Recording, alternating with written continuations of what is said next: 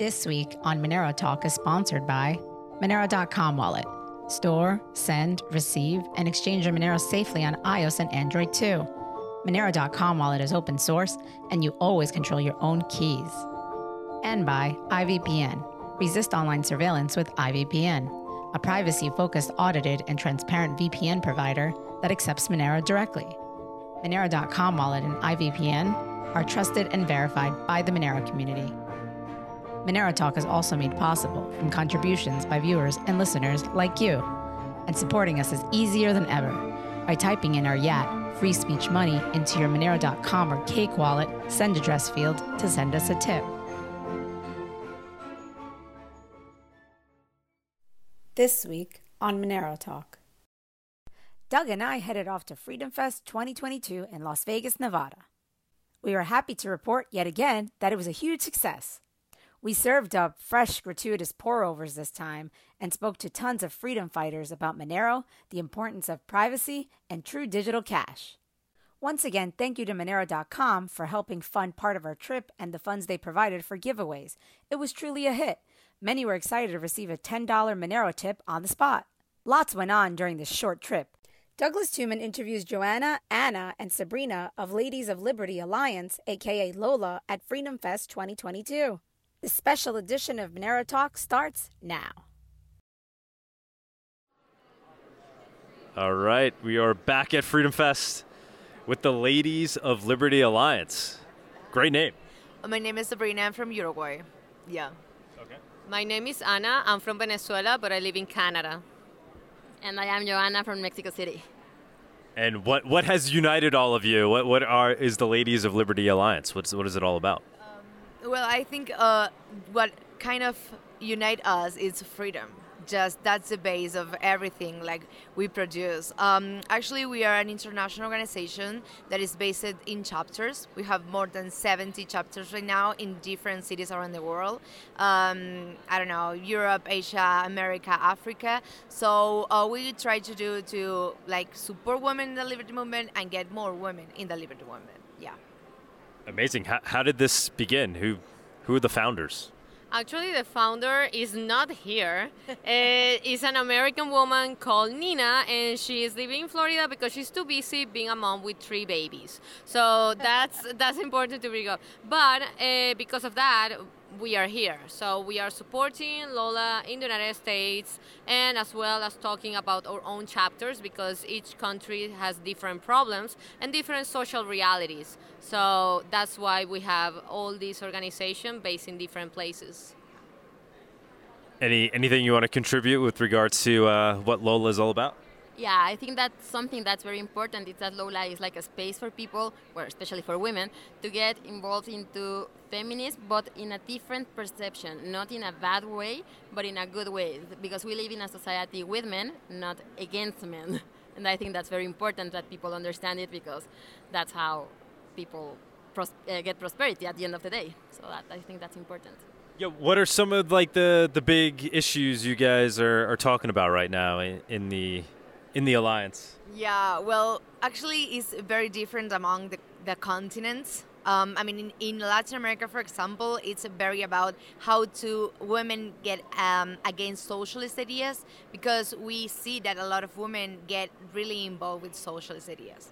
So we try to break that down and say like, okay, no, socialism is not for women. And actually, we have Ana here from Venezuela that can tell you more about that. Yeah, like what we do, it depends on the reality of the country, technically. So in my case, I experienced myself how socialism is not good for women, just as it's not good for men or for children or for elders. Like in the end, it's not good for anyone. So the idea that socialism helps women is completely a lie because when the economy and when the effects of socialism when you see the actual effects, the first persons who are like affected by this are women and children. Like the vulnerable population is the one mainly affected. Very interesting.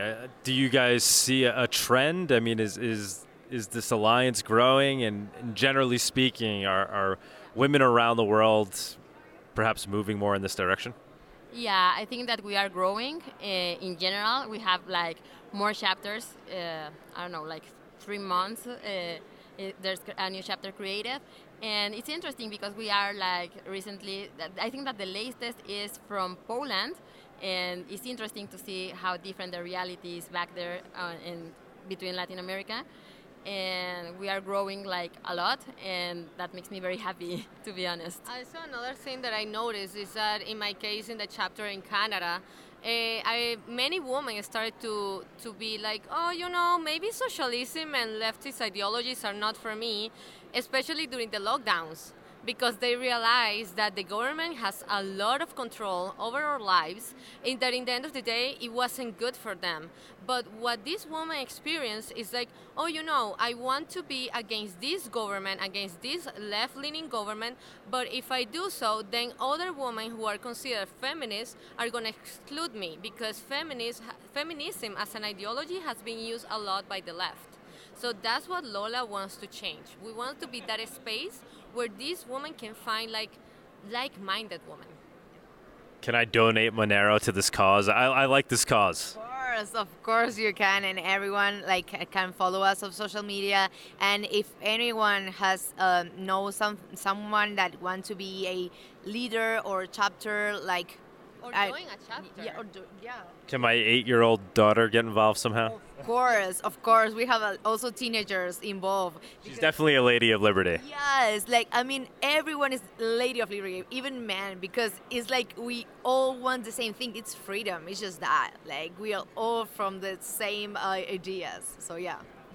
So last topic, I'm trying to ask everybody here because this is why I'm here. What do you guys think about digital cash and what role it may play in the future? Do we need true digital cash? What's your opinion on the elimination of traditional digital cash? Just want to get your perspective on that. For me, I'm from Uruguay, so digital coins are used to invest, and I think that that develops women. Women can invest more, they can have their own money. It's independence of economy. So that means freedom for women also.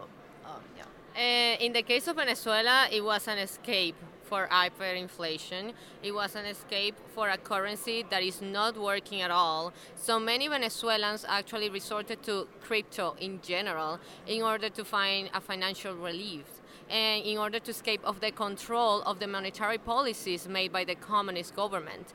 And in the case of Canada, many people are pushing for the same idea, because unfortunately our prime minister is also printing a lot of money there, which is causing inflation, which is, affecting the Canadian dollar, and many people are like, that's why we need crypto. Crypto is a way of escaping of central bankers, and that's amazing. That's freedom. Exactly. How about the digital cash aspect of it? So this idea that you can send value peer-to-peer to another person with nobody knowing you did it, nobody seeing the value sent, nobody knows who's involved in the transaction, can't be surveilled by governments. What's your opinion of that utility in crypto? Yeah, I think that's important because trust, I think, is the base of society. If you don't trust, and if I don't trust in you, we cannot do transactions. And crypto is going back to the basics, because there's no a third party going there and saying oh, this is the value. It's why? So I think that that's important, especially in this crisis of values that we're having worldwide. So I think that's a good thing that crypto has right now. I would like to add something to that, and is that to answer your question, it's very important, because if, I don't know, next month you have a social cause that requires funding and the government disagrees with you, they're going to shut you down. They're going to track you. They're going to freeze your bank account, like what the government of Canada did with the truckers. And what you mentioned about digital cash that cannot be traceable is crucial, because that's something that the government cannot attack. So, yeah. Sorry to interrupt you, but that also is the roots of rights. We have property rights, and the banks and the government get into your private property. So this is the way you to have a private thing from your own that no one is getting involved to. So just your own. It's property. So can people donate Monero to to your alliance yet? Have you guys gotten that up and running? We are still looking for ways. Personally, myself, I want to get into crypto. I want to know more, but I also need to actually be more literate on this. But absolutely, like As easy as posting, an address on your website, a public address, and We will do so. and unlike Bitcoin, it doesn't become one where now everybody can see the donations that are coming in, so it keeps it. That's great Right. for us. one Yeah. of the programs that we would like to have, or at least webinars in Canada, is about crypto for women. Like, women who are involved in the crypto industry. Like, that would be amazing. Can we send you guys some Monero right now? I think we told you yesterday, right? We'll give you guys $10 each of Monero. Do it, yes. We welcome that. Thank you for joining us on this week's episode. We release new episodes every week. You can find and subscribe to our show on YouTube, Odyssey, iTunes, Spotify, Stitcher, or wherever you listen to podcasts. Go to MoneroTalk.live to subscribe for a full list of places where you can watch and listen. If you want to interact with us, guests, or other podcast listeners, you can follow us on Twitter. And please leave us a review on iTunes. It helps people find the show, and we are always happy to read them. So thanks so much, and we look forward to being back next week.